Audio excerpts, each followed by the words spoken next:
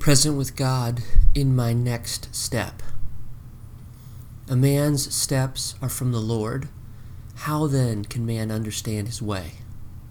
Proverbs 20, verse 24. Our responsibility is not to plot the course, but only to follow the leader. We all have moments where the next right step isn't entirely clear. Intentional living is often interrupted by moments of confusion and doubt. When we come to these decision points, trying to discern God's path for us can often be overwhelming. Sometimes we're faced with deciding between competing choices. Sometimes we don't see any good options. Sometimes we know the next right choice, we just don't want to take it. It is at these times that we must draw even closer into connection and community with God's presence. The writer of this proverb doesn't give us a process for decision making.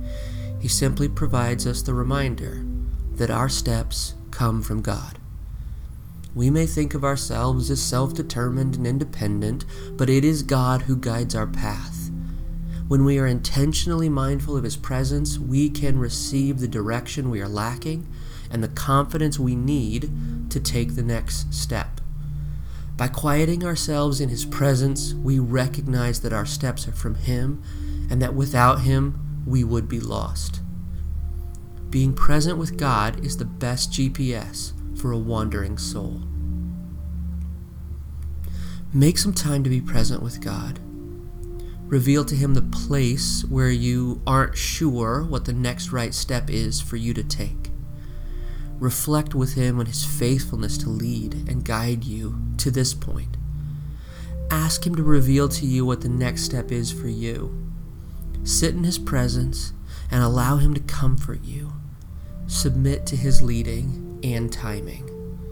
Thank Him for the way He has made you aware of His presence in this time.